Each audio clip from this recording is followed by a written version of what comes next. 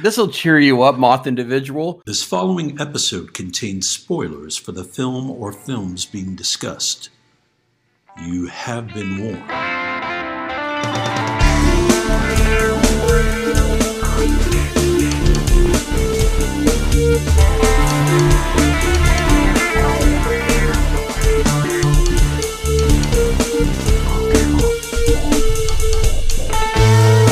We all remember the big moments in the movies we see. The big set pieces, the famous dialogue, the twists, the naked times.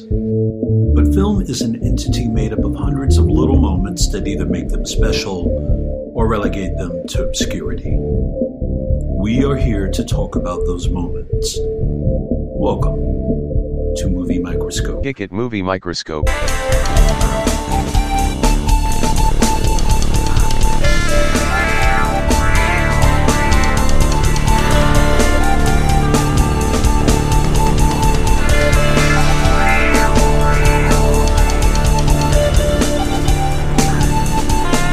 Today's episode is the Mothman Prophecies. Ladies and gentlemen, welcome to the latest Movie Microscope. My name is Nick Nunziata, and I am your gracious host. Alongside me, the erstwhile incandescent Justin Waddell. How's it going, Justin? It's pretty good, Nick. It's pretty good. I don't think anything has ever been considered candescent. I kind of like it. I don't know. I'll have to look it up, right? Yeah, man. Candescent. Sounds like a thing. The only thing that would be a good way to describe Neil Marshall. Was that why? Candescent? Why? Because he directed it, right? Directed what? Decent. Okay. See? He can. Yeah, he can. Candescent. He did. His career can as well. Yeah, his super descent. Actually, he's doing better now than he's ever done. Thanks to the Game of Thrones in this. Well, his last movie, his last theatrical was a failure. Let's wait until it comes to theaters. You talking about Hellboy? Let's wait and see how it does. But he has a new movie on the horizon, and his new MO, his priority, is to cast his girlfriend and everything. That seems to be his number one. Mia Jovovich? No. I don't know her. I don't know. Wait. Well, that was his girlfriend? It was his wife, right? No. He used to be with her. No. She's married to Paul W.S. White, Anderson. Oh.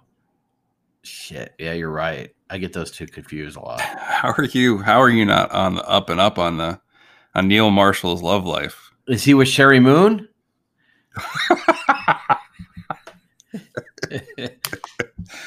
I don't know. He's with an actress that was mired in controversy. Remember, like she was with some studio exec. I don't know too much about the story, but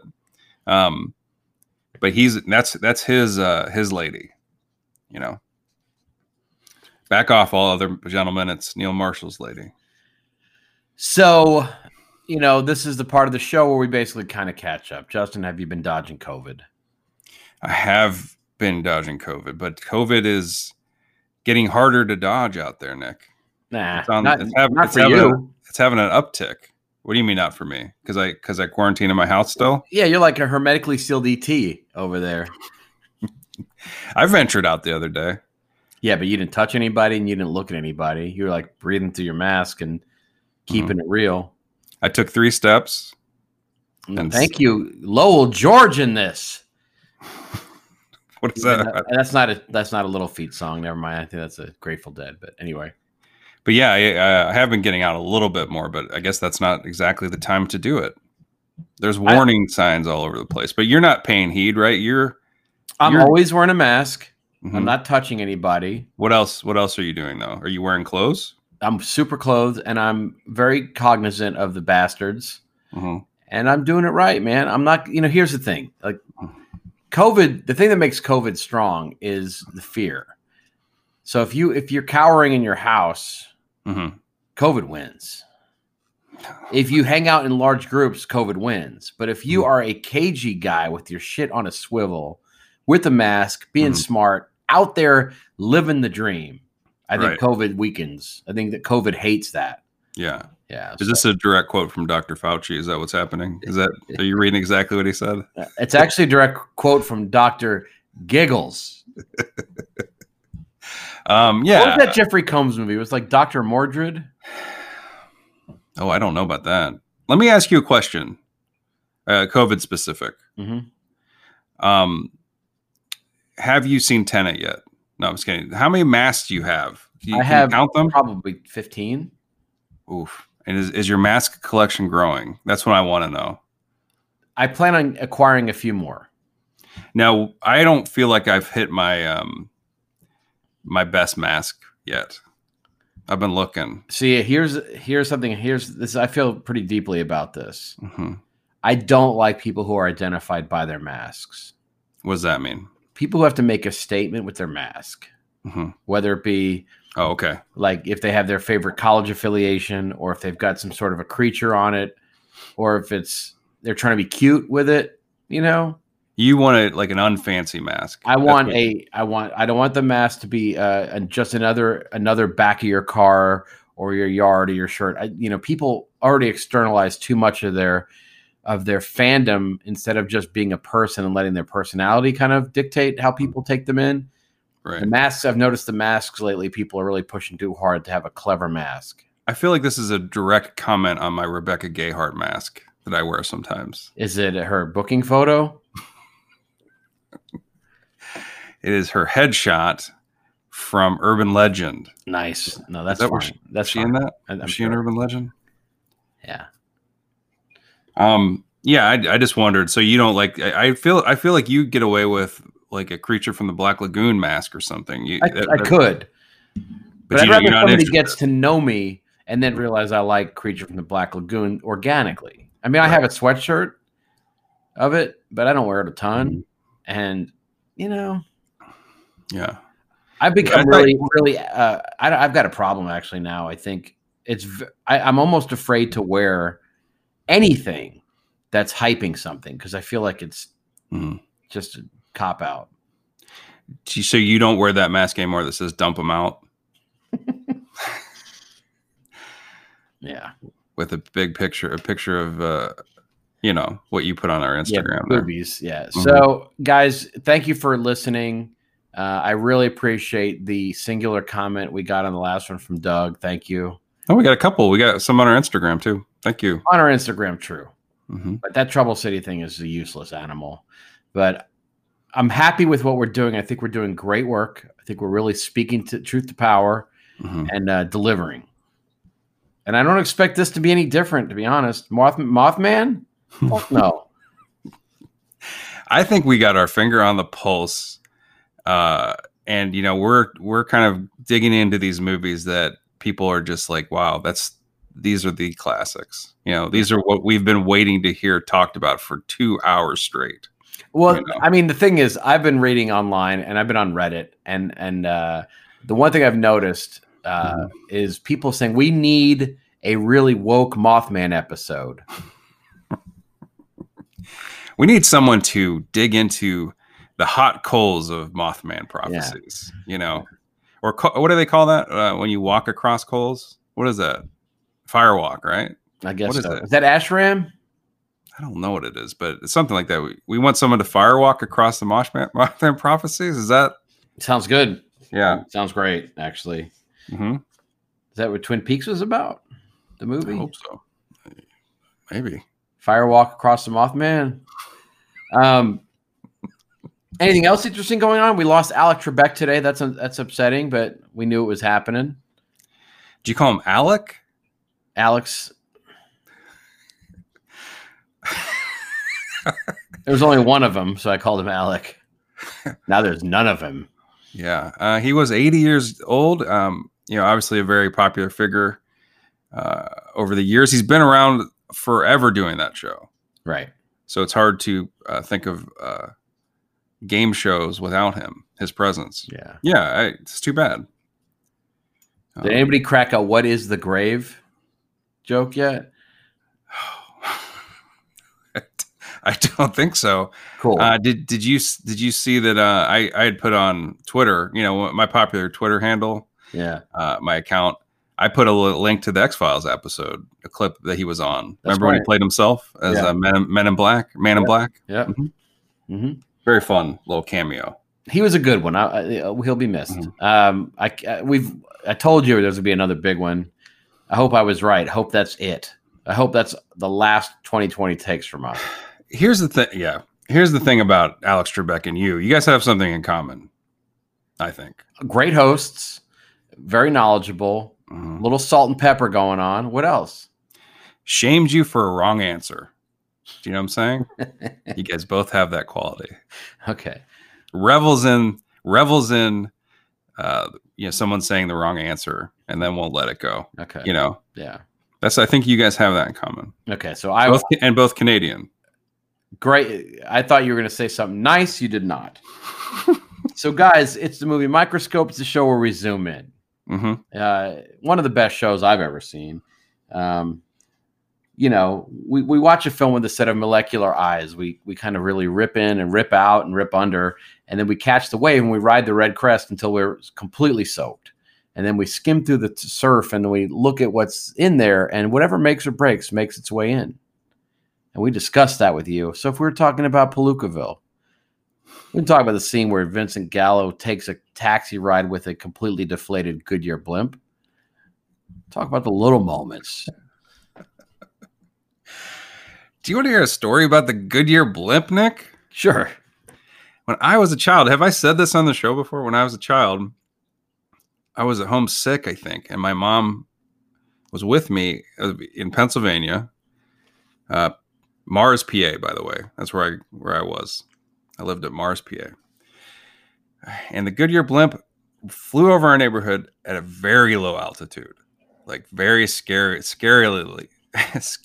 low. I remember it as if it were yesterday. And so we waved to them, but it was very loud and scary. Wow. Almost touched the rooftops from my memory. It's probably wrong, but anyway, that is my brush with fame. You can certainly edit it out. I thought my favorite performance was in Fistful of Dollars, I think. No, it might have been actually in Enter the Dragon. That was my favorite performance. With what? Of Scarily Low. Do you know the Goodyear blimp not allowed to fly this year, Nick? Why? Bad year? That's what I'm saying. Not allowed to fly this year. I feel bad for every other blimp. Why? Because it gets all the press. Yeah, you know what I'm saying? Like, I'd hate to be the other blimp. You know, that'd be a good movie, actually. Like The Other Blimp. There's got to be blimp connoisseurs in the United States and across the world. You know, there's got to be an exclusive. You know, people trying to keep that torch alive. I wonder if we should dig in a little bit and, enter that world a little, Yeah, like we'll just type in blimp porn and see what comes up. It's such a great word. Blimp. And honestly, I would actually agree that there is a fetish for it, not a fetish, but a fascination, because whenever I see a hot air balloon, I'm still staggered. It's like I drop everything I'm doing. I'll drive my car into places I'm not supposed to go just to follow the trajectory of a hot air balloon. They're fun to see. They're neat. Yeah. Have you ever been up in one? I have not. I would love to. I'm not afraid of it. I'm not sure if I have. I don't think I've ever been up in one, but I might have been in the basket where it kind of raises up a little bit, but still tethered to the ground, like a safety balloon, sort of.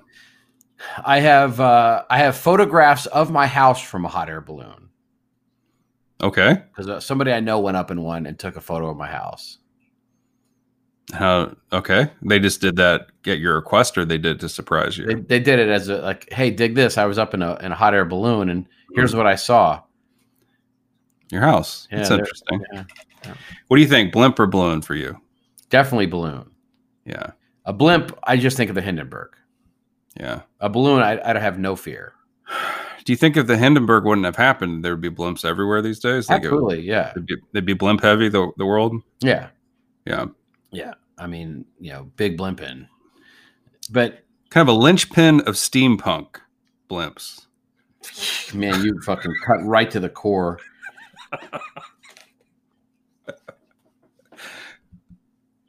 So Mind if I zoom in? tell me about your experience with the Mothman Prophecies. One of the early Chud screenings. I will say this. I saw it in the theater with a friend of mine I believe in Boston. Maybe, I think in Boston somewhere. Yeah, I think I was in Boston. I'd like to think that you were in Atlanta and you went to Boston to see Mothman Prophecies. So with a friend and his wife, and we saw the Mothman Prophecies, and I thought it was pretty good. We all kind of liked it. But the only thing I really I've seen it a couple times since, so I do remember more. But the only thing I used to remember from it was the scene where he unplugs the phone from his wall, and then it rings anyway. Yeah. And I remember thinking, if that actually happened to me, it probably wouldn't be that scary, because it just happens so much in movies. It does happen a lot in movies. Yeah. But I would be freaked out because it does defy everything that Mr. Graham Bell did. You know? A sentence I thought I'd hear tonight. Who is the Italian guy that apparently did it first? Vespucci? I hope so. There's an Italian guy who apparently beat Graham Bell to the punch. I think it was Vespucci was his name. Yeah? Yeah. So he was Miyuchi, you idiot. So remember the first thing that was said over the phone? Yeah, that's a big trivia thing, right? Yeah. Yeah. Mm-hmm. Yep. It said, dump them out. I thought it was I got 5 on it. No, what it was? It was like, can you I'm hear not me? Sure. I hope it was like, hello, like, yeah. No, I think it's is Jerry there? Something like that. But yeah, that's the only thing I remember. So you went to a Chud screening. So did you speak before the movie? Do you remember this? Of course I did. Yeah. But here's what's great, and people aren't prescient enough to think about this in advance. Let's say you're creating an invention that's going to change the world, and I guess let's say it's Graham Bell. Let's say he knew that this was going to change the world. Wouldn't you have some fun? So that a kid's in like a second grade class or learning about the telephone, and the teacher is forced to say, you know what the first thing he said was, I want to smell your dick and balls. That'd be great if a teacher had to, you're looking at a textbook and question, like they have an oral quiz and the kid has to say, I want to see your dick and balls or smell them. Mm-hmm. Or he says, I want to see them. And then he gets an F because it's smell them. You got it wrong. Yeah. I mean, that could, I imagine history would have changed it, as it does a lot of times for unpleasantries, right? So it would have changed it to at least, something. I don't know, Frankenbeans. Yeah, I think it'd be great if so everybody knows what the first sentence was. What if the second line, person on the other end goes, "Is this a secure line?" and then hung up. Talk about thinking ahead, Yeah. I want to know who invented the first burner phone. He's more important than Alexander. You think so? Yeah. Yeah. People, I'm going to zoom in real quick. People like their phones, It's a deep pull. And it's funny. I've been watching a lot of movies lately that feature pagers, which I never had. I never had a pager either. Yeah. Pagers, it seemed like pagers were a thing and then instantly made fun of, after you had a brief shelf life, but I could be wrong. I mean, maybe it was more of a big city thing, and we weren't right in the age group when well, I think it was also profession driven too, like cops, of course. Yeah. Doctors and, tarot card readers and stuff. But someone wants to get a hold of you, they blast your pager and then you have to find a phone to call them back. That's how it works, right? Yeah. Yeah. What do you think the first pager message was? I think it'd be great if it was something stupid, like buckets of hair.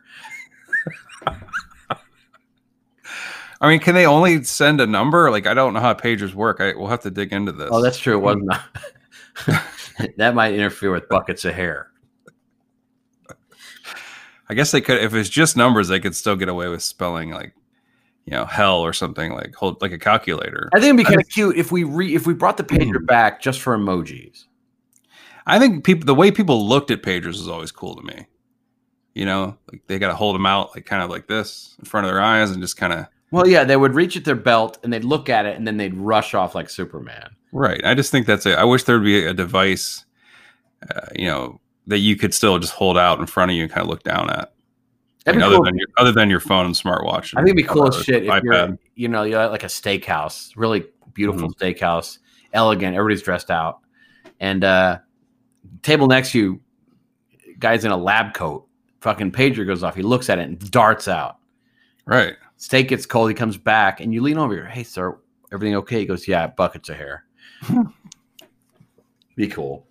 I wonder if maybe pagers are still. Do you think they're still rolling around? Somebody refuses to give up a pager. My aunt, remember? What was the company that BlackBerry? But what was the other one before that? Motorola? No, the handheld with the stylus.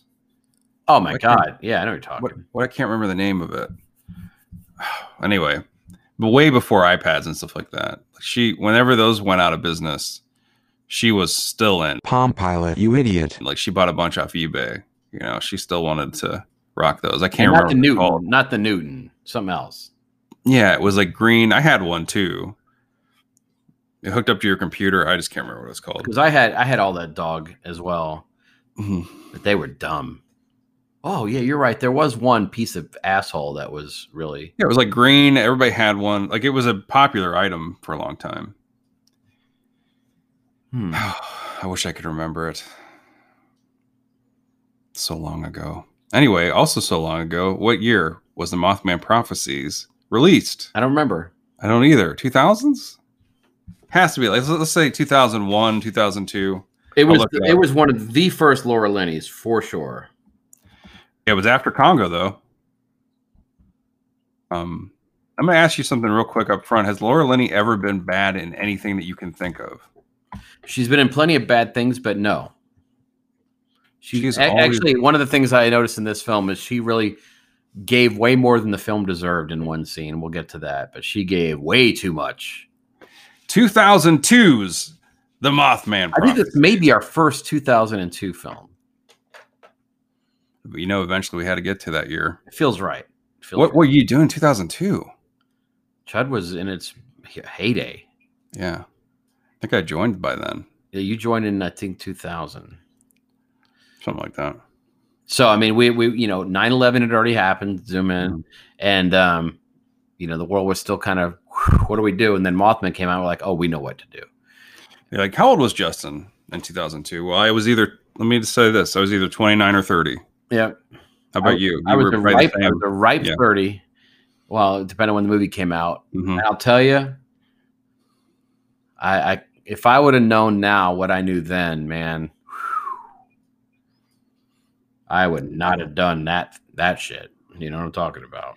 You think the Mothman could have warned us about this year? If it was really, because that's the thing about this movie is it is based on true occurrences, true opinions of things. Well, like happenings that people, thought they saw an entity. That obviously a tragic accident happened in Point Pleasant, West Virginia, where this movie is set. It is based on paranormal occurrences. Now, it's a matter of opinion if these occurrences actually happened. You sound like you're skeptical. Yeah, I'm sorry, a skeptic and a skeptical. It's hard not to be. So there's an extraterrestrial element to some of the Mothman storytelling, not in this movie as much as in the lore that actually permeates everywhere. It's still going. People love them some Mothman. My daughter loves her some Mothman. Did she watch this movie? No, she hasn't watched the movie, and I'm glad she didn't because she wouldn't have gotten her fix on Mothman related stuff. I like the creature. I think this movie benefits a lot from the director Mark Pellington, who is a video director. I think that's his trade, right? I think he mostly does music videos. I could be wrong. No, you're right. He did, and he did Arlington Road, which was quite good. He's like a visual guy, very visual guy, and I think he really makes this movie eerie for the way he shoots it, the way he kind of conceptualizes things in it. I like this movie. I think it's a movie there's not a whole lot of movies like it. There's a lot of style, and it actually holds up well. The style of it, but it's very. He loves that tilt shift, man. Well, I think it helps too. Is that Gere is he's obviously a good actor, but he's just very. How do you put it? He's just where the movie is so like crazy in its style. He's definitely not. Like he's kind of just Richard Gere. Richard Gere in a movie that's about something paranormal. Actually, he grounds it because that's what I was trying to say. You believe him. You believe him, and his skepticism. You would like. Well, if he believes something, you believe something. I think he's got an authenticity and a kind of an authority to him as an actor that just gives it so much extra value. Yeah, and there's like a dreamlike quality to this movie. You know, Richard Gere doesn't know what's real a lot of the times. The audience kind of doesn't. You know, it's and then the ending is obviously that's it builds toward that ending, which is it's kind of a weird fit to this movie in a way, but I still like it anyway. And I will say also that one of my favorite actors is very bad in this movie. Will Patton? Yeah. I don't think he's bad. I'm not a fan of his performance in this movie. He's got an errant nose hair in this. Did you notice that? I didn't, man. I need to rewatch it now. Yeah. Nah, never mind. Because this, like so many others before it, was a film that suddenly became not free to watch. I know. We had to rent it on iTunes. It was free. It was free a week ago. Yeah. I have a feeling now that there is an algorithm that tracks when people begin to watch something and then put it away and knows to rip it off of free viewing and make it. Do you own this movie now or did you rent it? I rented it. Yeah. Honestly, if I bought it, you may have just seen just my legs hanging at the top of the frame. Which would have been weird because that meant I would have logged into this and then killed myself. Cause of death bought the Mothman prophecies. A bridge too all right, far. let's talk about the cast. We talked about old Richard Gere. We have Laura Linney in here, who we both like. Will Patton, who you've just mentioned. Alan Bates. Alan Bates up in here. Lucinda. Jenny, have you heard of her? She's in a lot of stuff. She plays Will Patton's wife in this. But that's about it, right? There isn't a whole lot of... There's that guy who plays Gere's friend at the newspaper who we've seen a lot of over there. He was... I wish I remembered. He was on Justified, and he was on Sex and the City for a while. He's got a really kind of a fun voice. And he's got he's very there's a good energy to that guy. Yeah, he's got like a kid-like voice. I don't remember his name, but he's a pretty good actor. But his character in this is like the safest person out of anybody on screen. He's back at the office and he just checks in with Richard Gere every once in a while. But at you coming in today, buddy? Or at the beginning of the film, you think he's sort of going to be a big part of the story, and he's not. Oh, and Deborah Messing in this. That's right. I forgot to mention her because she is her presence looms large in this film, but her character is exited from the film pretty early. That is David Eigenberg. That's our character that we're talking about. But you know what's funny is there is a role of his. I feel so bad for him though. Why? He doesn't warrant a filmography link on his Wikipedia. Oh, that's kind of unfortunate. You should earn it. I mean, sure, that's his name. It doesn't sound familiar. Tim. Yeah. Is he on Insta? I got to check it out. I'd love to follow him. Yeah, they say he's best known for his work on Sex and the City. But there's something else, and that's why I was kind of hoping it would... He was in Justified, like first season. Nah, I don't care about that. I mean, I love Justified, but I don't care about him on Justified. That doesn't mean... You're just mad that I remembered it and you didn't. No, I don't. We're a team. We rise and fall together. So let me tell you... This movie is produced by Lakeshore Entertainment. And I got a little Lakeshore backstory. All right, let's hear it. So when I was important to people, I used to go on a lot of set visits. And for some reason, there was a stretch where I went on a lot of Lakeshore Entertainment set visits in Vancouver.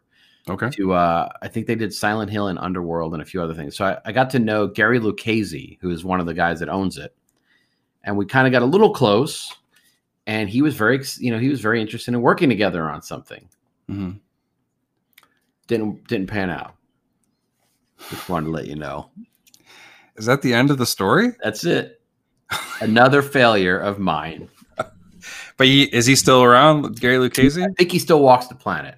I would love to have tapped his knowledge for the Mothman prophecies. Does he know we have a show? Let's call him live. Well, the funny thing is he was old then. Yeah. So he's probably one of those guys that we don't want to really. Luke, it's a good name. Lucchese. I have never heard that last name. Yeah. So this movie starts out with Richard Gere hurrying home to Deborah Messing, who her first shot is she's in a shower. Yeah, butt shot. Mm-hmm. And then a steamy shower. And Gere cannot wait to get home to her because she's beautiful, as the movie says. But they're also going to house hunt, because they are taking the relationship to the next step. Right. It's a time of change in their life. He walks out on his company's party to go. Yeah, he's so excited to be with Deborah Messing. I don't know how it's the only way he could do it. I would never do this. He misses his office party, you know? Well, and then he does something else that you wouldn't do. What? Is hump in the closet of a house you're looking at. So yeah, they go to this beautiful house, and the real estate agent is giving them the hard sell, and he's talking about how they got to put an offer in soon because the house is, it's a good price and people are looking, they're interested. And Richard Gere says to him, "Okay, well, we're gonna go upstairs and fuck in the closet. Give us a few minutes." And so they do. They start making out in the closet, and the real estate agent finds them. He does, and they're cool with it. And well, Richard Gere does like a little funny thing where he says, "We'll take it," and he closes the door so they can get back to scromping. Yeah, I think it would be great if they practice tantric sex, and the realtor comes in and goes, "It has been 6 hours. Can you please come? I've had 9 cups of coffee. Yeah, I'm done hearing Richard Gere orgasm. I'm tired of." First of all, no, he hasn't. That's what's so tantric. They are extending that ride. They are. Wait, you make that noise and you haven't orgasmed yet? Okay, well, yeah. He's like, I'm only in second gear. So, I like when the real estate agent knocks on the closet door and says, "Are you guys having a threesome with the Mothman in there?" Is that what's happening?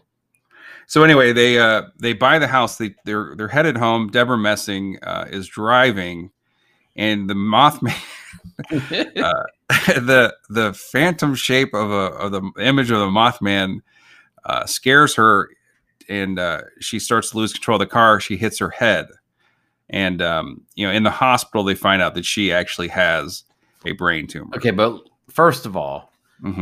I love the shot of her head hitting in the glass. That's great. Very nice. Yes. I love the shot of the Mothman. Pretty brief. Of course. Yeah. But I need to talk. Let's talk about Deborah Messing a little bit. What's she famous for? Will and Grace. Okay. TV show, sitcom. Let's talk about our favorite actors whose last name is a verb. I mean, there's James B. Sicking, right? Like a gerund? There's Linda Hunt. There's. Okay. I like when people have a name that is like that. I don't have any down. I don't have any plan, but I think a mess. Every time I hear Deborah Messing, I can't take it seriously because I have this image of her just going around a room mussing stuff up. Yeah.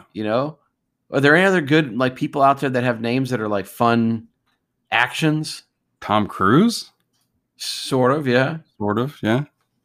I mean, Deborah killed it because, you think about Mad Libs. Mad Libs always tells you verb ending in ing, and Messing is a great answer, right?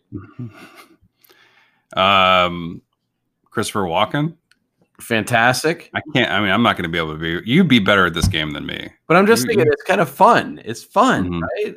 Yeah. I don't know, Sid Haig.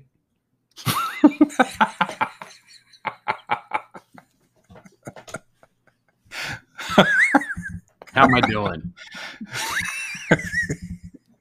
The only one I could come up with so far is Thomas Jefferson. That is not leaving me any more room in my brain to come up with anything. I can't. That's the only thing. Charles Dance is good. That's it's past tense. I really like the ing. We don't get enough ings. Yeah. I mean, sicking is great, even though sicking isn't really an activity. It can be. Messing, it's fucking choice. I mean, there's got to be other ing, and who else ends an ing? That's what I'm thinking, man. Well, let's just go for ing words and see if we can attach it to an actor then. Yeah. Just think of that first rather than going the other route. All right. Running? No. Walking? I already did that one, sort of. Oh, Nancy swimming. I love it though, but I do like even something like, you know, even if it's Charles Dance, it still sort of has that, you know, Linda Hunt, you know, Bob Hope. Exactly. You know, it's fucking sweet, you know? Yeah. Yeah. Well, then maybe the listeners can chime in and give us some. Yeah. You know? Yeah. And we'll give, every time someone comes up with one, we'll give them $50. No. Todd Glass. Oh, yeah. That's not a verb. No. But Bram Stoker, you know? Bram. Yeah. You think there's a lot of people running around with the name Bram? It's a shame if they don't. Is that short for Abraham? I hope not. I hope it's just Bram. Yeah. Yeah. Do you think his career would be better or worse if he went by Bram Ben Ruby? I don't know. It could be worse. Okay. No, he's pretty good. He's pretty prolific, right? Abraham Ben Ruby. Yeah. Yeah. I hope that's not a stage name, by the way. That's a mouthful. I like the idea of Abraham Ben Ruby and Paul Ben Victor working together. Yeah. Yeah. I can picture it. All about the Bens, man. You just like, yeah. Anyway, Deborah Messing gets smashed in a car. You're right. And yeah, she hits her head, and it looks survivable, right? Like you're like, well, that she has a concussion. You know, hopefully, you know, Richard Gere looks worried, but he gets her to the hospital. But then things start to take. There's something that bothers me after the wreck. Okay. And I understand. Okay, first of all, Pellington wrote and directed this, so it's his baby. Okay. And he's a writer first. Richard Gere calls 911 to report that there's been an accident. He calls it and he goes, 911, there's been an accident. Mm-hmm. Does he have to say 911? It's been an accident. He's called 911.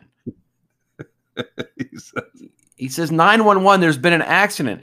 He's doing that for the viewer. That is a tell as a filmmaker. He actually says 911. 911, there's been an accident. Meanwhile, the lady's like, yeah, I know who you called. I didn't realize that. It sounded good to me. Yeah, well. By the way, Richard Brake. Oh. I got one. Yeah. Yeah. That's a good one too. Yeah. Oh, wait. That's not a good one. I'm saying Ryan Gosling. I mean, as an ING. Yeah. Well. You know what's funny though? Okay, so yeah, Dick Gere, Deborah Messing's got they discover in her CAT scan that she's got an issue. And there's this weird kind of, you don't know where you are in the story at this point. Is it that the Mothman put this in her? Or did the Mothman reveal this thing to her in her? Was this all orchestrated? Right. The funny thing I've noticed is, so we meet Richard Gere. He stands up his company at their party, and then we flash forward several years. Richard Gere has moved on. She has been destroyed by life. She's dead as shit. He hasn't moved on. That's the problem. He hasn't moved on, and our boy is trying to fix him up with somebody. Not into it. No, he's still mourning. He's still in mourning. And his friends are like, there's no one's going to be like her, but you need to have some love in your life. And Richard Gere can't accept that. He needs to, he's still hung up on how there's something weird. He knows there's something weird that happened in that car wreck, and he's kind of obsessed with it. In fact, there was a car burn, Nick. He noticed when he was investigating what happened, he noticed on the front of the car there's a car burn. There's a little Mothman plasma on it, or something. Right? Yeah, it's got some kind of. He left a little calling card, the Mothman. Here's one of the first parts of the movie where I realized we're watching fiction. Why? Because Richard Gere ain't gotten laid in 3 years. 2 years. It's Richard Gere. They did not say that. They did not say he didn't get laid. He just didn't he was in a relationship. Yeah, but I mean, it's Richard Gere. If they had Billy Bob Thornton or Abraham Ben Ruby playing this part, I get it. But Richard Gere, that guy's That's a specimen. That's grade A Black Angus beef right there. Mm-hmm. There's no way that people aren't hurling themselves at him. Right. I agree. I mean, here's the thing that bothered me. The 911 thing bothered you. When he gets the call, he's at home, Mm-hmm. and he gets the call that his wife, who has terminal cancer, so you don't really know what happened, but he gets an emergency call at night. He takes off to the hospital, and they show him running through the corridors, and he stops in front of like a nurse, and he has a scarf on. Perfect. Mm-hmm. It's just perfectly draped across his shoulders, in that Richard Gere way. Yep. Like he's always looked so fashionable. He does. Do you think that scarf would be like at least half on his, what do they call it? One arm on his back? Is that what that scarf has? Do they call that an arms? Yeah. Is that what the proper term is? Yeah. One fabric arm on his back, one across his chin. I don't know, but it's perfect. Perfectly horseshoed around his neck. I love the fact that they added the detail of him racing through the hospital, but stopping to grab the last pizzeria pretzel combo out of the vending machine. Because priorities. And I love so toss up scarf or narf, which is better? What does that mean? Lady in the Water. Was she a narf? That's what they were called. Yep. She was. Are you serious? Absolutely. Well, then narf. 100%. But anyway, so he looks perfect. He looks perfect. And then his wife obviously dies. It's a 15-minute mark. She's dead, right? And so then we go 2 years later, like you said. He's like a reporter. He's talking about a two-party system. They throw him onto TV. He's still at work. He's still doing his job, but he's a shell inside. And so one night he skips another party he skips a date. He's like so non-committal in this movie. And he starts to drive, and then he ends up in West Virginia. Yeah. And that is, I think it's like so far from where he started. And he doesn't know how he got there. It's just like he ends up in front of Will Patton's house, knocks on Will Patton's door, and he's immediately met with a shotgun because I'm going to keep saying Will Patton. I don't remember the character's name. Is it like Gary or something? Don't matter. He says that Richard Gere this is the third night he's come to his door and knocked on it. Well, and of course, and Richard Gere has already defied the laws. He's like done the Kessel Run in like a parsec. Right. He traveled how many miles in 2 hours or whatever, some crazy distance. I don't know how long it was, but he says that if he was going 80 for 6 hours straight, like he wouldn't have made it in the time that was allotted. Like he can't believe that where he is. It just totally throws him. By the way, it's against nature. Can I zoom in? Mm-hmm. West Virginia is ranked 50 out of 50 in states you want to end a drive-in. Yeah, because have you been to West Virginia? It sucks. I've been there before a couple times. It's an awful place. It's also pretty though. But the people. Come on, I don't know. The worst. Okay. If there are any listeners from West Virginia, click off, fuck off. Goodbye.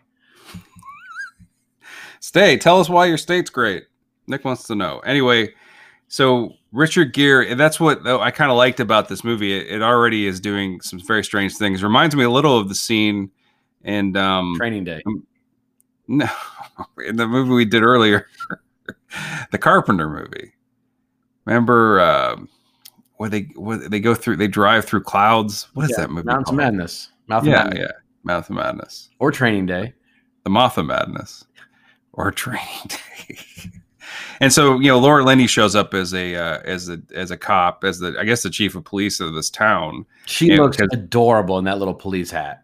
She's wearing like a kind of a Marge Gunderson getup. Like she's got the cold weather hat on. And she is obviously, she's very authoritative in this movie. She's Laura Linney. She's also very pretty. Like, it's exactly who you want to see when you're at the end of a shotgun. Actually, anyway. This does feel like Training Day because he's in a shower getting threatened in this movie. Yeah, he's like, exactly. You're right. That does have a link to Training Day. Mm-hmm. And did you notice the shower curtains in that scene? I didn't. The pattern on the shower curtains look like blood stains. Is it moth-like? Because they do a lot of things with moth images. They do a lot of that one symbol, that like one Mhm. like little like chicken bone thing, chicken wishbone looking kind of thing. A lot. Yes. Yeah. They do that, yeah. And you know, Gear's in his car when he gets to West Virginia, his power in his car bleeps out. Did that remind you of anything? No. Close Encounters, which is kind of ties into your alien thing, right? Because remember, Richard Dreyfuss's car in Close Encounters loses its Mojo. power, Oh, it's power, yeah. and the radio kind of flickers on and off. What did you say? It's mojo. Does Travis Walton experience that in Fire in the Sky? I mean, did he make up that he did? Just depends if he had seen Close Encounters, which I imagine he did. What do you think of Will Patton's Han Solo style vest in this? He kind of has the Han Solo style going on. You think that's intentional, or I don't. just a happy mistake? Yeah. You didn't like him in this. I thought he was good. I love Will Patton so much, but Mhm. well, he's playing a guy who is obviously troubled, dealing with a lot of shit. Right. Number one being living in West Virginia. I Right. guess that kind of explains why he's such a piece of shit. Well, that's what I liked about his performances, because he's totally, Richard Gere is confused, but Will Patton is like confused plus zoned out. He feels like what Richard Gere is about to become.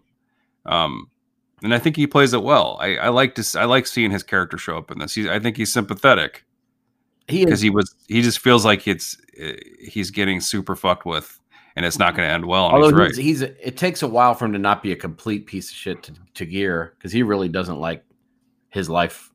He wants to hurt.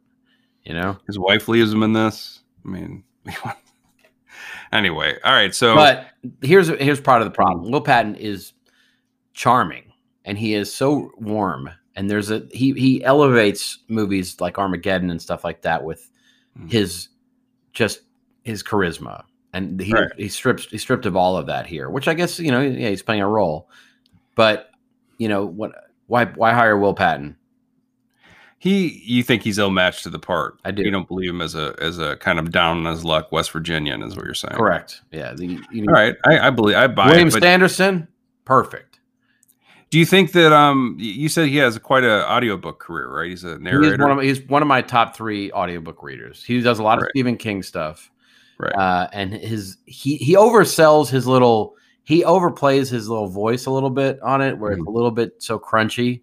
I think that's the word most people use to describe what he does. It's crunchy. Right. Yeah. By the way, I think by saying William Sanderson perfect, we may have won that Golden Microscope.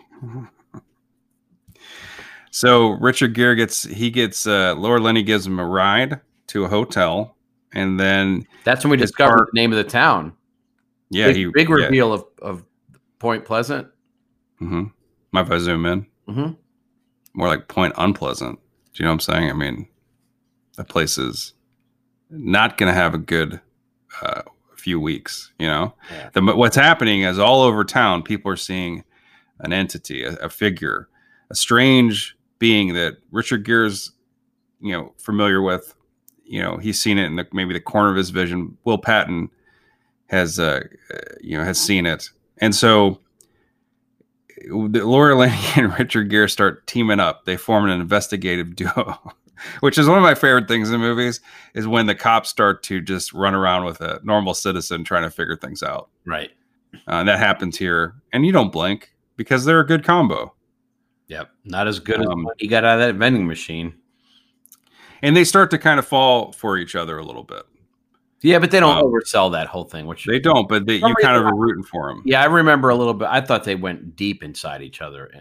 I was waiting for the sex scene. I was waiting for him to get have a little bit of a break from his sadness, and her a little bit of break from her routine. But they don't even.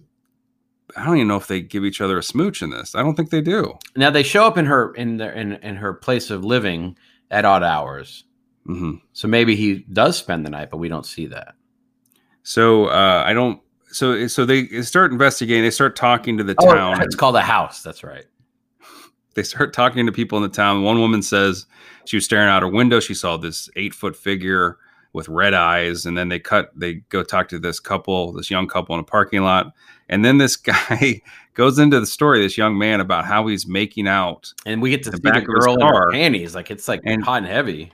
Yeah, so he's like, we were making out in the back seat. And then apparently he starts describing in detail how he's removing her pants and then, kissing on her and stuff like that. And, I noticed that Richard Gere and Laura Linney aren't fast forwarding him to what's actually happened to them. He eventually gets to it that the Mothman, I guess, flashes a light at them. That's when we first hear about Indrid Cold. Yeah, that's right. Indrid Cold. What a Is it great Indrid or Idrid? I think it's Indrid. Indrid, really? And I thought it was cold, but it's actually cold.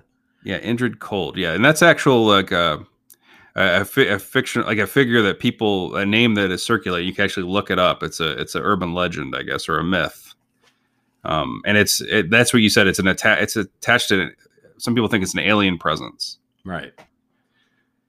They also call it the Smiling Man, which they don't refer to it in this movie as the Smiling Man. That sounds creepy to me. It does. Yeah.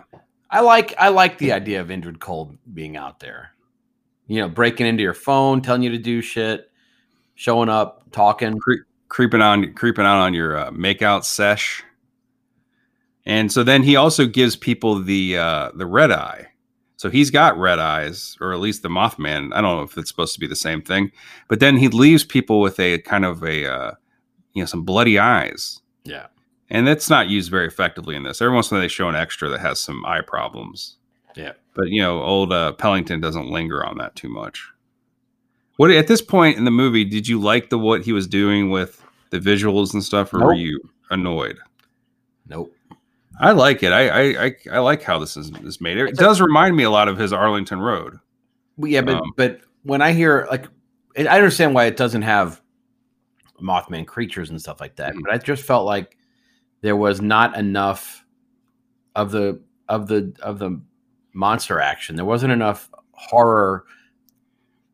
Period. There wasn't enough of it. It was an investigative story, and it was a sad story about a guy who lost his wife. But there wasn't enough of the visceral stuff that I. But it's you have to agree. You agree that it's eerie, right? And like a little disturbing, but it's not out and out in your face horror. Is that what you didn't? You wanted more of that? I do. Well, I do there like are other Mothman movies that we can certainly watch. Well, we eventually will. Yeah. This and White Noise are soulmates to me in some respect. Yeah, and it even remind me that of Costner White Noise. movie Dragonfly, to some extent, there's like a little crossover between these, where they're sort of major stars in genre films that don't push the envelope on the genre stuff, probably for a reason, marketability and all that. I just feel like the idea of this getting, because there is an escalation that's happening over the course of the film where you really want to get more, and I don't think they ever really take it where they need to take it for it to be completely effective. Well, I think they start to, they focus on Gere and him kind of losing his mind. Like he starts to see Deborah Messing. He's he hears voices on the phone. That's the creepy part of this movie. He gets calls from this Indrid Cold or whatever. And, he's like, he starts trying to figure out where these voices are coming from. He records them, and he goes to a sound engineer, as you would. And the guy said, "This is like, these are electrical impulses." That might be my favorite part of the movie, to be honest. What'd you say? That might be my favorite part of the movie. Well, they in that to set the scene that he's in a sound place. Did you notice what they did? What's that? They show this guy twice, and so Richard Gere's sitting with an audio nerd, like figuring out these voices, right? But before they get to that pairing, those two, there's another guy in the room that is playing with the rims of glasses with water in them and doing like, circling his finger around the rim. Yeah. And he has headphones on. I guess he's doing some kind of sound, kind of a sound experiment that you would do when you're in middle school. Yeah. And they show that guy twice. Yeah. And so, anyway, I'm surprised Richard Gere didn't walk over there and maybe drink some of that water or something, try to alpha dog that the studio a little bit. By the way, adding to our verb actors, I looked him up. That's Angus Rim.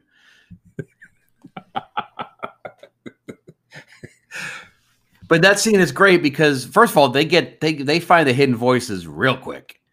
Typically there's this hole where they keep uncovering layers and layers of the file until they bleed out all the white noise, and then they find this little scratchy voice. This is crystal clear, instantaneously weird voice.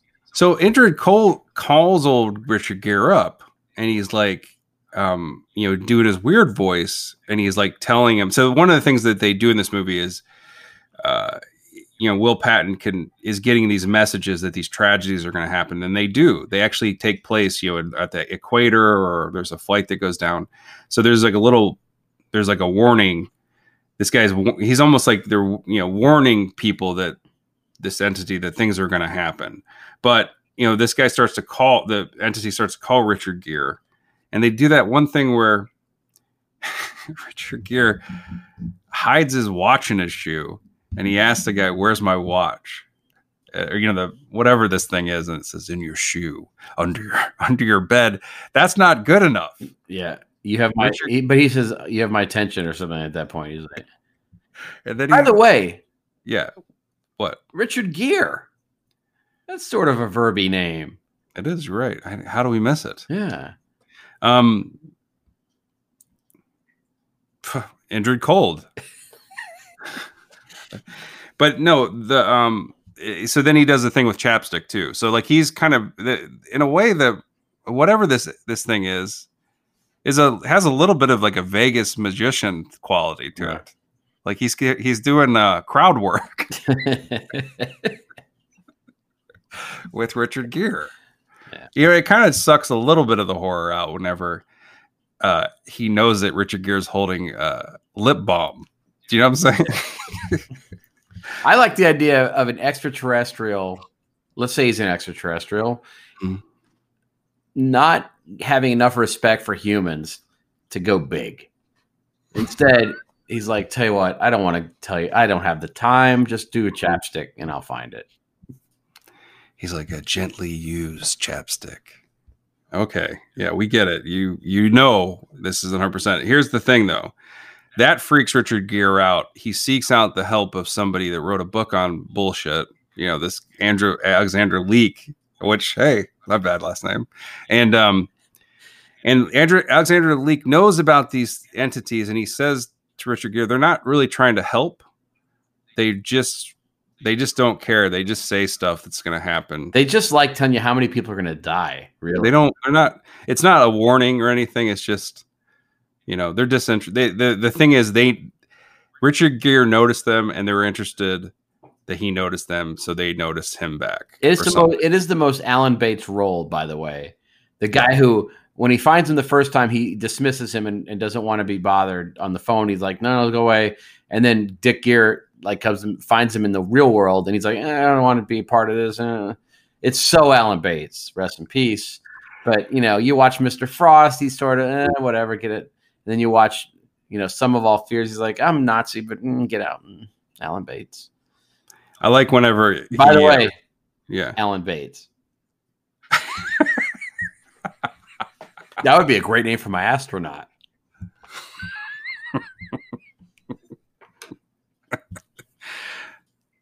Alan Shepard. That's not a bad one, right? Yeah. All right, so then he basically grills this guy, and he says, "What do they want?" Alexander Leak, who wrote a whole book on this shit, says, "I have no idea." And Richard Gere was like, "Hey, well, thanks for the help. I really appreciate it. I'm glad I came all the way out here to where did he go? New York City to find this guy? Fake place, yeah." Yeah. So anyway, he's not really getting a whole lot of information from this expert. But on the second visit, Alan Bates says, "Look, something bad. If these guys are showing up in this town, something bad's going to happen. Don't go back there." And Richard Gere says, "Well, I might get laid." And then Alan Bates says, "Well, definitely go back. Yeah, you got to get there. The trouble." Yeah, because Richard Gere, he started to form a little bit of an attraction with Laura Linney, and there's a connection. It's just it kind of is thought as heart. Yeah, Gere's, first of all, Gere's acting. It took down, I guess what's the better way to put it? It took down, it unlocked the cage that he's keeping his heart in. Yeah. Yeah. Is that better? Yeah, pulled his pulp out. But Gere's acting style, I love the man. I love Richard Gere, but it took me all these years to figure out his entire acting style.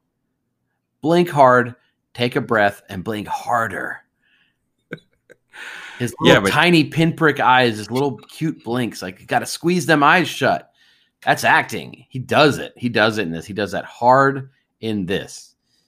His little squeers. But still married to, is it Carrie Otis? Is he still in there? Is that his wife? I don't know. Is Otis a verb? Carrie is. So how did Drew Carey? That's right. Oh my God, he's got 2 verbs. That's true. How do you feel about the scene where he notices Will Patton's ear blood? I mean, I'm into it. Because that is a tiny ear blood, and he notices it instantly in the middle of a busy street. How dare you? How dare you say that's a tiny ear blood? That looks like at least a medium ear blood to me. Speaking of, you want to talk about the ultimate verb person, Moon Bloodgood. I don't think there's a verb in there. She is that name though. Jeez, it's like it's alive, you know? Can we maybe if we can put Bloodgood in a sentence?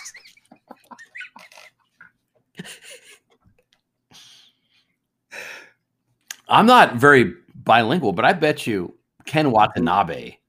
That sounds like it's verbing. Yeah. By the end of the show, let's create an actor with a verb last name and see who can do it the best. Like who can make up an actor with the best. By the way, Paul Walker. Yeah, exactly. But yeah, we can come up with a great. All right. Yeah. I'm trying to look up this. What was I looking up? You made me laugh. Oh, was I looking up Carrie Otis for some reason? Go ahead. She nailed that shit down. She's still married. Orchid? Is that what she's known for? I think so. Yeah. Carrie Otis, American model, but she's an actress too, right? Well, if you want. Oh wait, that's wrong. Then I think she's not with Gere. She was Mickey Rourke. That's Rourke. Yeah. Okay. So who am I thinking of then? Gere was. Well, he was.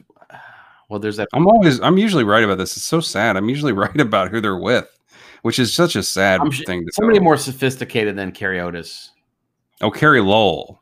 Never mind. Oh, but they're done. How long were they screaming? Quite a while. He's with they were together for 14 years, Nick. Is that what you wanted? He's with someone new though. He got remarried. Is it a famous? 2018. Is it a famous? Huh? Is it a famous? She might be a Spanish actress. I'm not going to dig too hard here. All right. It's so strange. She's twice his age. No, I'm just kidding. So Laura Linney gives him says like I had a dream. It's a strange dream that I was drowning. That's the scene where she is crying. She's talking about floating, lights below, lights above, darkness float. She is completely giving this film way more love than it earns. First of all, she's not overacting. You're saying you think she's being too good for the scene that was written? I mean, granted, Linney hadn't become what she is now, but she is trying to earn herself a role in Brideshead Revisited in this scene. All I'm going to say is I'm just going to say this. I would love to be friends with Laura Linney. She seems like someone that would be a good friend. You know what I'm saying? She's intimidating. I interviewed her. Good chum. She's intimidating. Because she's like comes off as very like smart or something. Like, why is she intimidating? Super smart. Mm-hmm. Super smart. Super good at what she does, and very serious. Right. Like about the Mothman prophecies. Did you interview her about this one? Part of the problem is me because I'm interviewing her for the life of David Gale, and I was like, "Do you want to start a fart party?"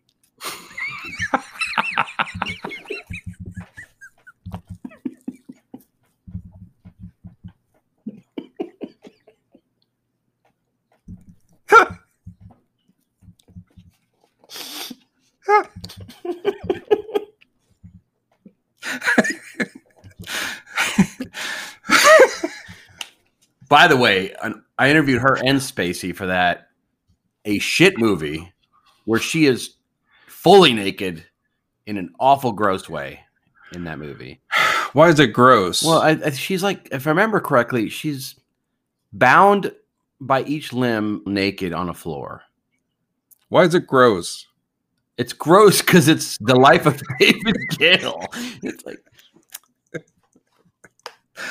I've never seen that movie. I heard it's pretty ridiculous. I was pissed off because not once do you see him auditioning for Reanimator.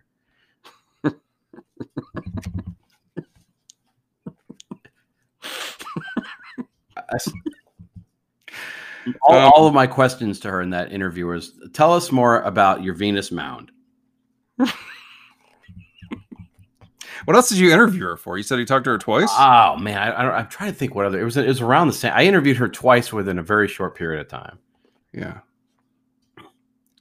I don't remember what the other one. It was one of her other hilarious movies that she's done. Well, she said she heard this thing. She says, "Wake up 37" in her dream. She said she was swimming around with a bunch of presents and she was drowning and all this stuff. And so that sets up the ending of this movie, and it's why we think that we can say with authority that the Mothman Prophecies is a Christmas movie, Nick. I'm all for. And I'll get on Twitter. I will make that statement. Do you agree? Sure. Kinsey was the other movie.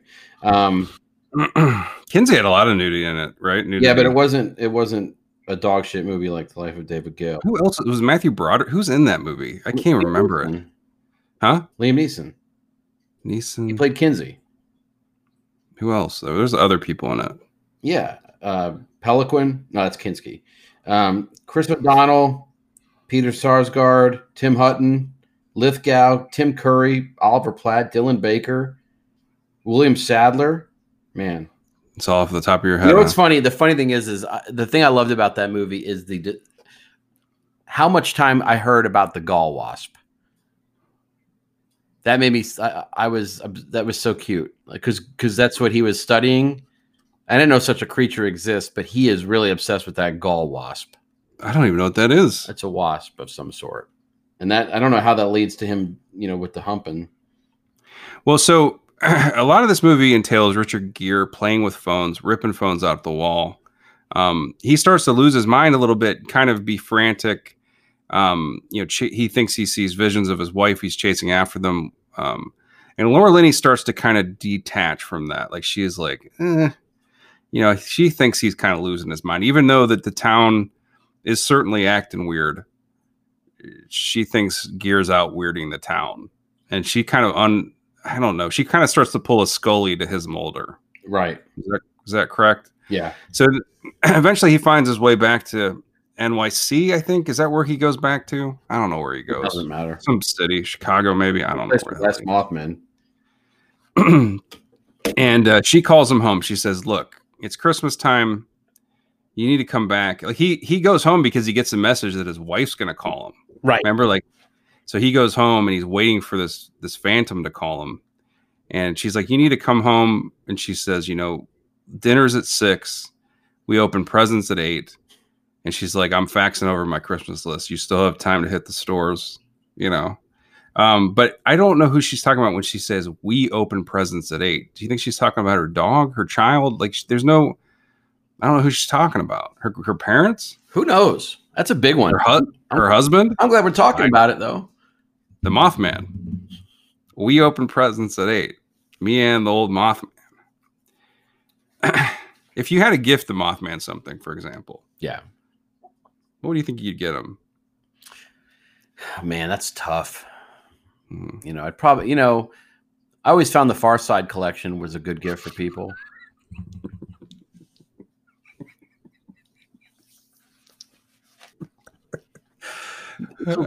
This will cheer you up, Moth Individual.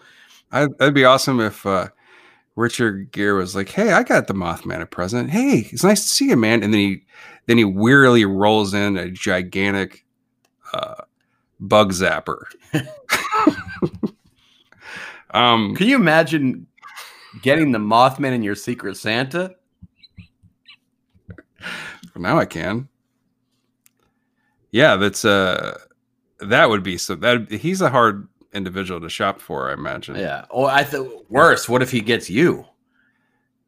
Yeah, that's true. You know, he's of course he doesn't show up at the party, which is but I think it'd be kind of neat. Little black shiny present in the corner. Everybody's like, "Oh, what's this? Oh, it's for Dick Gear," and it says "From the Mothman" in his own little handwriting. And he opens it up, and it's just like a living scream. It's just like a scream that's taken shape and moves around the room. And then, of course, Susie from marketing is like shitting her pants. She's like dropping a wet one everywhere, trying to catch the scream. There's a director cameo in this. He does the voice of the cold. He does. He also plays the bartender that I think hands Gear a note. He's just quickly in the shot. But on the TV, there's a journalist named Tori Paris, I noticed. Nice. Which I thought was a great name. Not a verb last name, but no, still solid. Mm-hmm. And the IMDb credit has the last name wrong. It's Tori like Perry or something, but on the screen it's Tori Paris. So I found that little Easter egg error. Yeah, it's a little error, IMDb. Yeah. You're welcome. I found an error in the movie as well. What? It took place between the opening and closing credits. So then Gear he decides he is going to go spend the holidays with Laura Linney, and he's stuck in a traffic jam on a bridge. And then he's like, "What's going on?" And there's like the lights are going crazy, so everybody's confused. There's a lot of people on this bridge. And then in a very long sequence, the bridge starts to pull apart, and a lot of people die. Yeah, can I tell you? There's one really violent death and a very Final Destination death. But you know what's funny is when he gets that phone call from Laura Linney to come back. She's calling him about. She says we could chat for 10 to 15 minutes, that's very weird. What does that mean? I don't remember that. Yeah, when she calls him on the phone, she's trying to get him to buy a ticket and all that. But she says we could chat for 10 to 15 minutes, which is I didn't hear awkward. I don't think anybody's ever specified, let's talk for 10 to 15 minutes. Yeah, I don't even remember this. Does he say 911? No. That's what it reminded me of, though. It's like, man, that's some stilted dialogue. By the way, you mentioned that Will Patton is fine. He's perfectly fine. We skipped over a lot, but yeah, Will Patton at one point freezes to death somehow in his backyard. Exposure, which is dies of exposure, and his eyes are all open, which Richard Gere nicely closes for them. But it's a strange death. You know what? It's a death that Sex and the City guy will never die of. But I think it earned a page on Wikifeet. I think he's barefoot in that scene. Anyway, so then they're on this bridge. So this bridge starts to pull apart, and they realize the whole time that this Mothman has been talking about this tragedy in Point Pleasant. This is what it is. Richard Gere, a little too late, trying to warn everybody to get off the bridge as it starts to come apart. Laura Linney realizes there's something wrong too, and so she's also trying to help people. And there's some great shots in this. I think there's some nicely done shots, but like her dream, she ends up in the water, floating with presence, and Richard Gere saves her. And so, they're both at the end after all this horrible stuff happens, where you said there's all these, people dying, and and there's in the water, drowning, obviously, and getting whipped apart by bridge parts. At the end, they're both recuperating. In an ambulance or by an ambulance, and Richard Gere has a blanket. He's wet and has a blanket, and so does Laura Linney. Who do you think has the better wet blanketed look between those two? Gere. Sorry, Laura. I disagree. Linney all the way for me. So then they get the bad news that there are I think a lot of people, like 30 some odd people, that died. Now this is based on a true story where I think even more people died in this event. There was a really a bridge collapse. And so, that's kind of, that's how the movie ends, right? It kind of just, how does it exactly end? I'm sure they do something weird with the, well, yeah, it fades out and you see that little wishbone that little wishbone over the crime scene or whatever. It doesn't get too cliffhanging at the end. Like, hey, there's a sequel coming or anything. It just kind of does like a little buzzy. There's a couple of nice shots in this where like he obviously is like filming from inside a mirror, like that kind of stuff. Like it's just kind of unsettling and I think kind of clever. Yeah, I mean, I like some of his shots. You're an easy mark. Yeah, I guess. Oh, I don't have much. Yeah, but I noticed that here's the thing on Wikipedia. I'm going to read to you about this because I was like, what? Where's this? What's happened with the Mothman lately?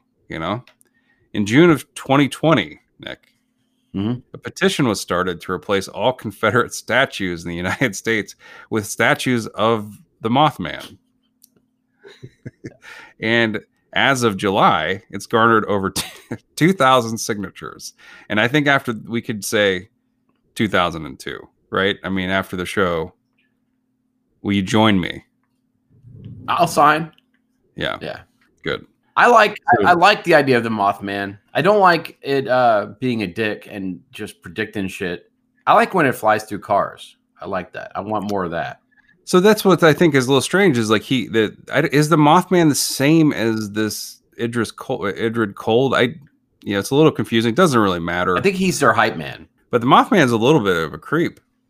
Yeah, I like that. You really swung deep. Just a little bit. Yeah, he's sweet. Yeah. But yeah, they never made a sequel. It seemed like they were going to. Mm-hmm. But you say that there are more Mothman movies out there, which excites and delights me. We should do an off-brand Mothman movie. We should see how the legend holds up in other people's hands. Off-brand Mothman. I like the way that comes out. All right. Well, I tell you what. I'll throw you a bone. We'll do it at episode 211. Yeah. Off-brand Mothman. 2000. What'd you say? 200. Yeah, so that's a while away. At least it gives me time to prepare. How old will we be by then? You think that's not working? 50s? No, it's no 58. No, man. Oh my god, we're gonna be there next year. We fly, man. You figure 54 months in a year, right? Right? Is that the right number? I think you're as you zoomed in. Yeah. We'll burn through that. We'll get there quick, man. So let's do the work. Yeah. We do another perfect episode.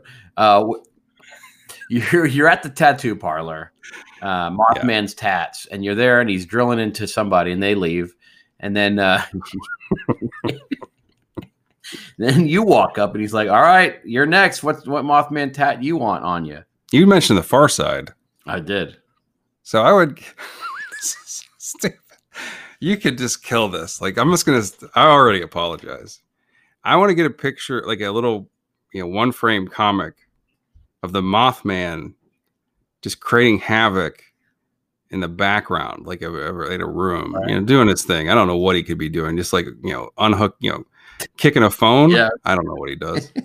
And then Richard Gere's like, he's facing the kind of the camera, they're facing us. And then the caption reads, he's like rolling his eyes and the caption reads, "Must be his time of the moth." Where are you going to put this tattoo? I mean, just center chest. Okay. Definitely not killing it. Actually, highlighting it. Guess it's his time of the moth. And I think I was struggling with it as I laughed because I was like, is that a sexist thing? But I'm just going to say the Mothman is a man. Yeah. And I'm reclaiming that horrible phrase and twisting it for this monster. So what you're saying is if Mothman had a Twitter handle, it would say, the name would be at the Mothman Prophecies. And it would say, and then it would say like location Point Pleasant, and it would say he, him, Mothman. Right? Oh yeah. Well, because I was saying his pronoun would. Yeah, I see what you're saying because I gave them a male. Yeah. Okay. Assigned him that pronoun. Sure. So I got a tat like tote. I got like on the palm of my hand, like the tote has with his little burnt in raw. Yeah, from Raiders, right? Yep. Yeah. Except I've got Deborah Messing's CAT scan there.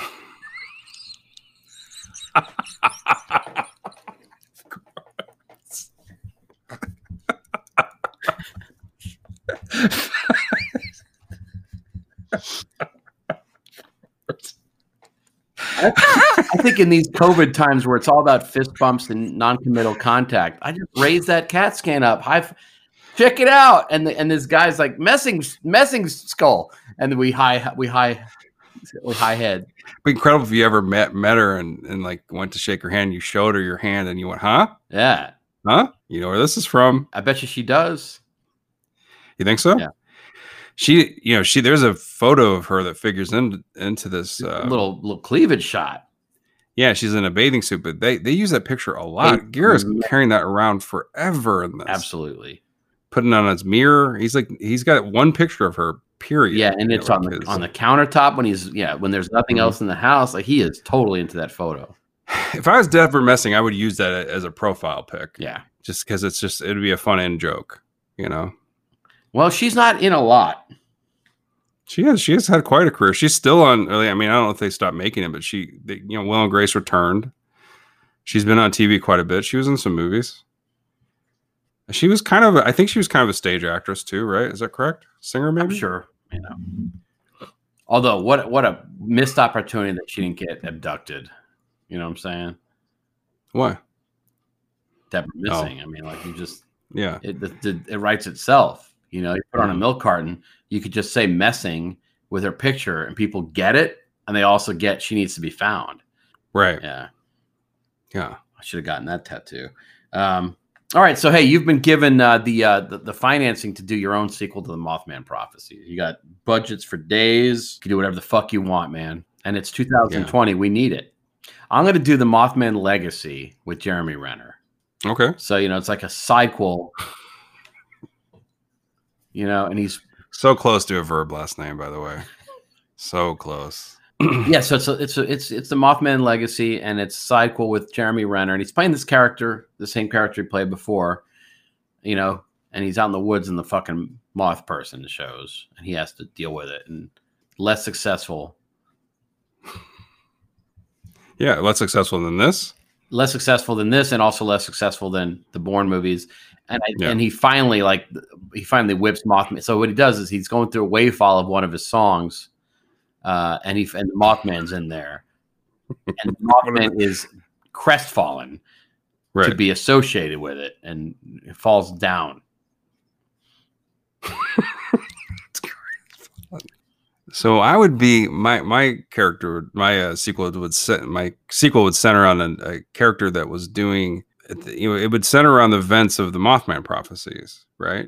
It's the Butterfly Man prophecies, and this poor monster with lesser powers, and comes to town to try to create his horrors, or his or her horrors, its horrors, and is getting overshadowed every time he tries to do something like flatten a tire, wake up a dog, so the dog would like bark up, in the middle of the night. Yeah.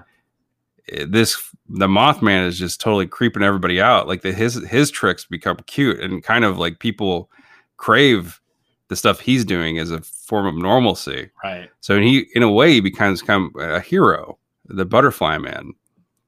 And then you think he'd like that, but it just makes him angrier. And the angrier he gets, the more stuff he does, it just becomes cuter. And eventually, he's elected mayor of the town. But then he tragically passes when somebody's fingerprint grease gets on his silken wings, and he dies.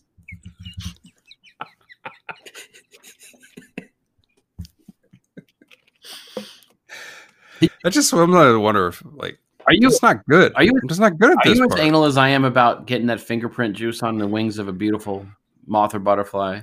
You mean worried about it? I get pissed off if somebody even comes close to, because that's. I don't see, you have such a thing for bugs. Like, one of the first things I knew about you is you hated anybody that would harm a bug, and or you didn't hate it. You just thought it was so unnecessary. And obviously, I don't do that either. But that really bothers you. So I never really think about this. This is something that you actually occupies your mind, huh?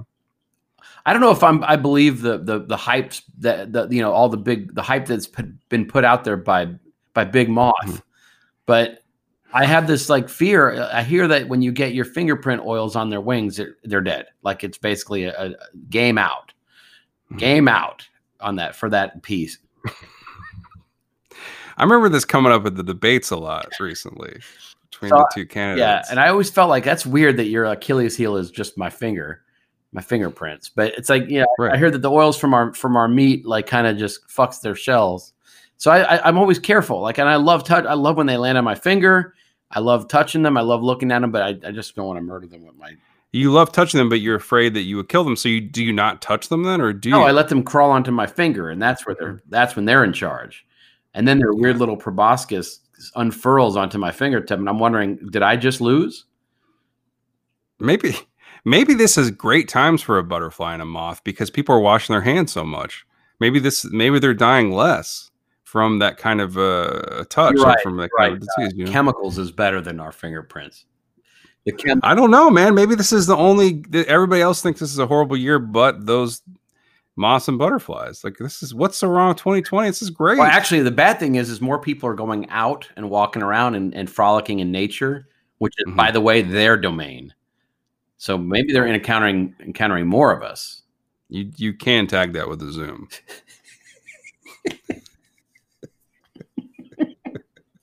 All right, so you're in the film. You're in the Mothman Prophecy. Right. You're in it. Yeah. Yeah, lucky you. What shape does your performance take? So I'd be a character that volunteered after the bridge collapse. You know, everybody's down, you know, doing the dirty work and, you know, trying to do a rescue mission, trying to recover bodies or trying to help people that are trapped on the bridge. And I'd volunteer to go into the water to help people too. That's my character. But really what I'd be doing there was just gathering the floating presents up and having myself an early Christmas. That's great. But I'd have a big net with about 40 to 50 gifts, and they'd be like, "What's that guy doing?" I'm like, "I'm just clearing the water, guys. Don't worry about me." Yeah, I'm making it easier for you guys to see what's happening down here. Yeah, I'll get this big gift out of the way. Post credit. Don't worry. I'm going to stuff this stuff into my car and take it back to the station. Post credits. Domino's shows up at your door. You answer the door wearing a pink bathrobe that says JRM embroidered on it. Your name's Carl. And they're like, "Oh, what the fuck, man?" And you're like, "Just give me the fucking pizza." And you walk away and they look and they see you got like 2 stereos. What the fuck? Who has 2 stereos next to each other? And they don't work because they're all wet. That's true. They're destroyed, but I don't care. I'm putting rice on them. I'm trying to do something, But yeah, I'm the guy that grabs the sopping wet gifts out of the water. That's great. But did I ever tell you the story about when my mom was the bookkeeper for a sanitation company? No. So in the early 80s, listeners are going to love this.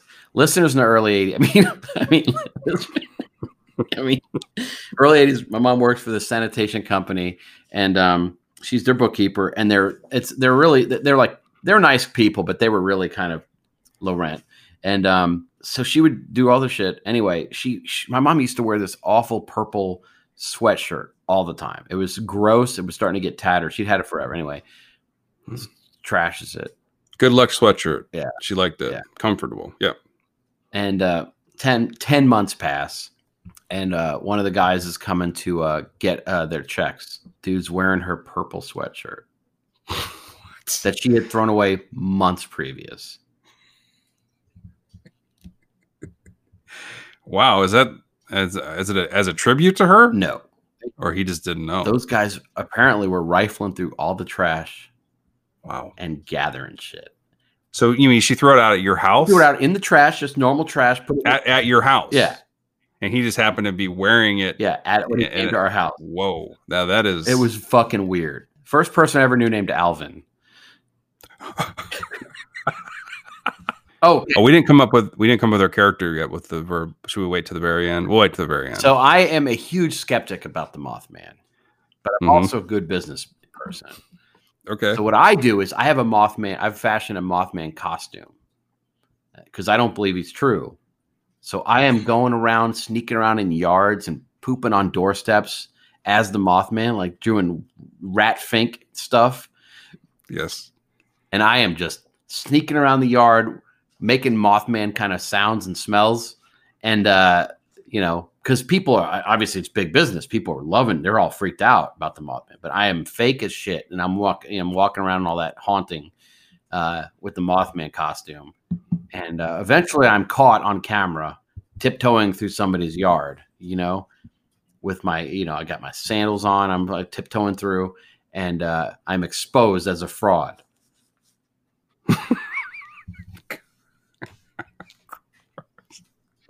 I mean, And I set back Mothman Investigations years.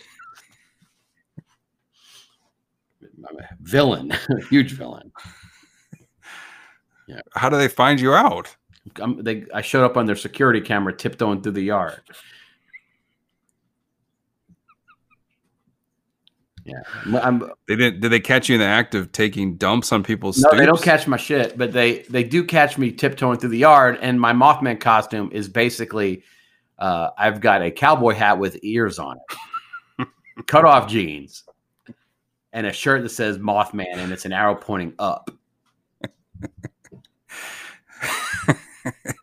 And you set back investigations. Oh, well, because they threw all their energy into interrogating me and putting me in, and then I'm in prison, and I get one call, and it's Indrid Cold. You call him? Yeah, fair enough. He doesn't need help with the WAV file. He's fucked up. Turns out I might be more real than the Mothman. I mean, I'm going to ask you this real quick. Do you believe that the Mothman's real? We didn't actually go over this. Do you actually believe in the Mothman or no? I haven't done enough research into their work. Let's make a pact right now that we believe in the Mothman. Just to say it, that we believe it's true. Please just agree that the Mothman's real with me today. All right. What about, how do you feel about Indrid Cold? I don't need your help. I love it. I'm going to finally figure out if it's Indrid or Indrid. It is Indrid. What do you think? You've been, the bank has approved your loan to create your own Mothman Prophecies related business. Yeah. Huge opportunity. Shit came out of escrow. You're ready to rock it. What are you going to do? Oh my God. I forgot about the business. I don't know. What about you? Do you have any idea? A very quaint tea room. Only open from 8 a.m. to noon. Is there any other kind? Very quaint. You're right. There's not a lot of death metal tea room. So I'm there, and it's a beautiful place. All the doilies are Mothman shaped. Mm-hmm. The music is all Mothman, like scribbles and scrapples and little voices hidden in. And everybody's very demure. The biscuits and the scones are very Mothman, and it's very sweet. And you go in there, and this genteel old lady slowly takes you to a table, sits you down. She briefly discusses the history of the Mothman, with her own personal stories mixed in. So if Ethel's working, she'll talk about the time that she was mowing the yard because her husband was super sleeping and the Mothman zoomed through the lawnmower. Or, if Beatrice is there, she'll say, you know what? I was in the shower.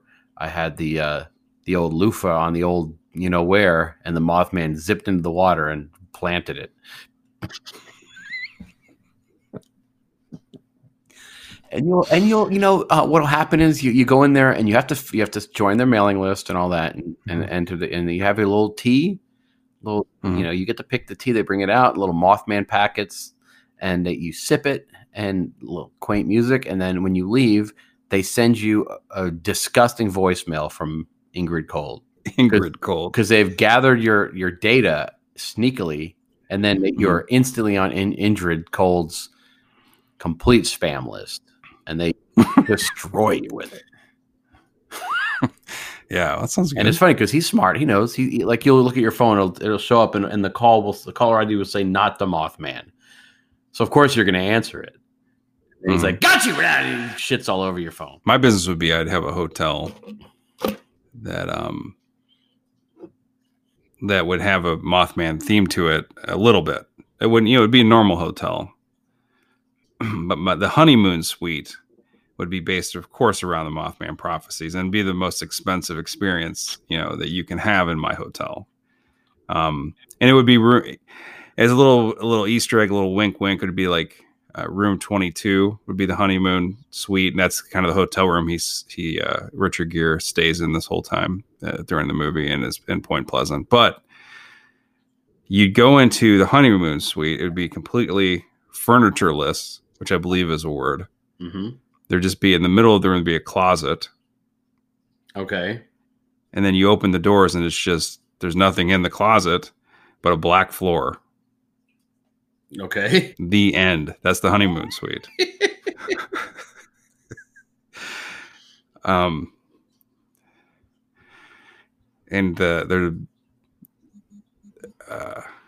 that's it. Then, maybe maybe the one thing I would do is I'd put a little moth-shaped mint in the middle of the floor. A little to kind of stir the romance up. Do you know what I'm saying? Right. And then there'd be a sign you can hang on the door that says, "Do not disturb, we fucking," or something like that. But yeah, that'd be it. That'd be my business site. It'd be the whole Mothman Prophecy experience. It really would. Yeah, it'd be great. See, what you should do is there's no bed, right?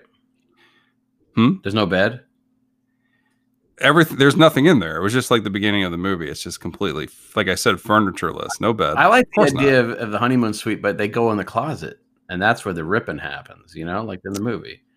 That's what I said. I said all this. You were listening to me. No, I'm saying you have to get I did. You don't rewind the tape, and then I didn't give. If you pay extra, I'll have one of my staff come in, and midway through the scromp, he'll rip open the closet doors and throw a cardboard cutout of Richard Gere on top of you. And then what you should do is you should have a mint in the middle of the room. I said all this. I know this is going to be a good one that the listeners will love because you zoned out during it. It was 2 minutes long. There's a reason. I had to discover that Will Patton's name is Gordon Smallwood.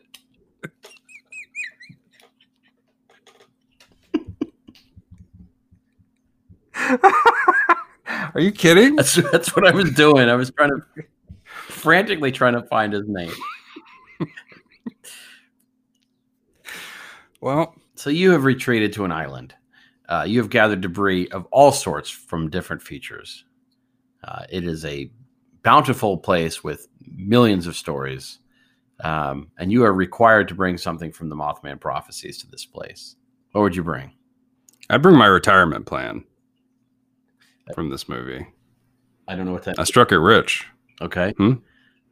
I bring the mini recorder he uses in this. Remember those with the cassettes? So I just had to give mine to my son. He's obsessed with it. Guess what? What? Those things are worth money. For real? Yeah, because they don't make them anymore. I don't think, or at least they're going. I try to because I have a bunch of little mini cassettes. I was going to go back through them to see if there's anything to keep. Mine don't work anymore, so I was going to buy a new one. You can only buy digital ones, the old ones that play those mini cassettes. So that'd be my retirement plan. I'd be walking around, and I'd create I don't know, some kind of barrier around it, security system, sharpened sticks and stuff like that, so no one can get it. It's like my little treasure of my island, that mini recorder. Try not to get any sand in there. Keep the batteries outside of it. So they won't rust inside of it. Things like that. That's what I would get that. And hopefully Richard Gere's voice is on that too, because I like to go to sleep to that. I like the idea of you on your island, comforting, pacing it, talking into the thing. Day 201. Today I discovered, ants, whatever. You must be crazy because I'm not really going to use it that much because that is my retirement plan. You know what I'm saying? I'm not going to devalue it. That'd be great. You leave the island with it, and you go to some like Sotheby's, and they're like, "We will give you $86 for it," and it fell short of your plan. $86 is a lot of money. I don't know what you're talking about. Yeah. Those things used to cost not very much money, and now it's like 100. So people are selling for more. The mini recorder. I have a lot of those little tapes. What would you put on your island? I know this is all stalling. That's a good verb name. Don't forget the chapstick if you're thinking about dry lips.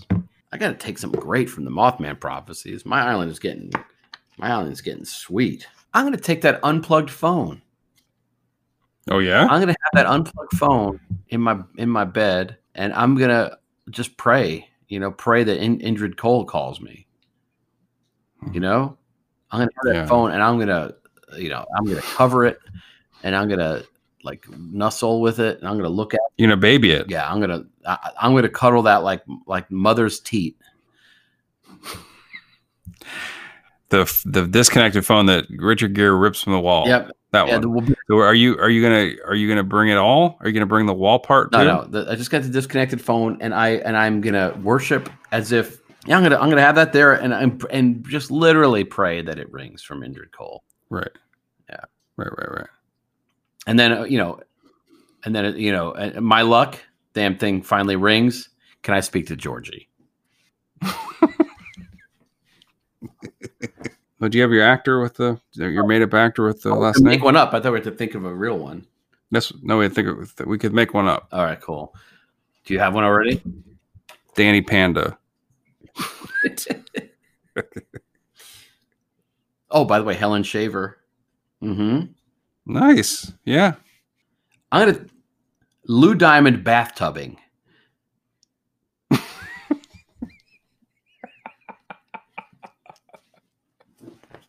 That's pretty good, right? It's not bad, yeah.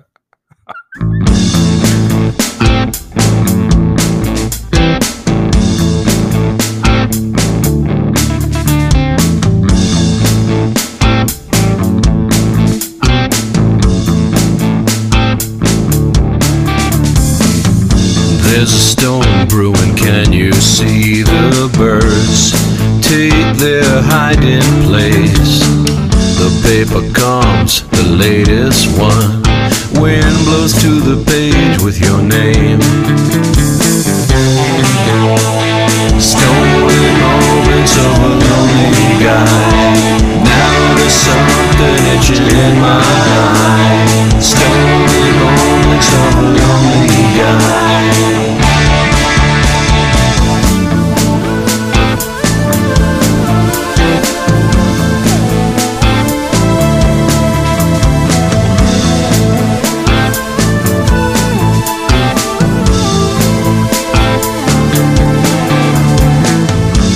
She has not been kind, left alone without a sound.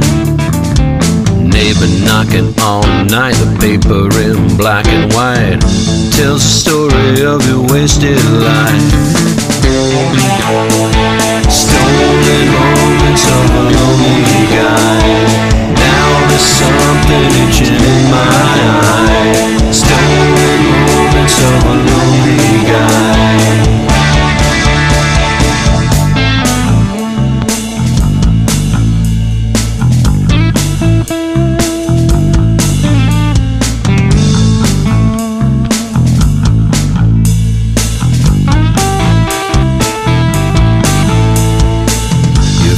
Tumble first, down you go, and soon you're someone new.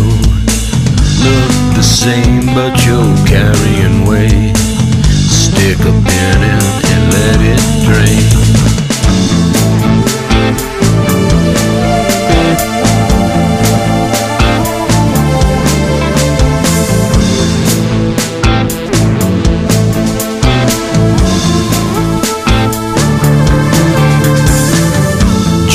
Filled with words, hearts and minds uncorked. Not a moment of doubt, the paper doesn't see. Only shares the final weaves, not the riches you tried to share. Stolen moments of a lonely guy. Now there's something itching in my eye. Stolen moments of a lonely guy.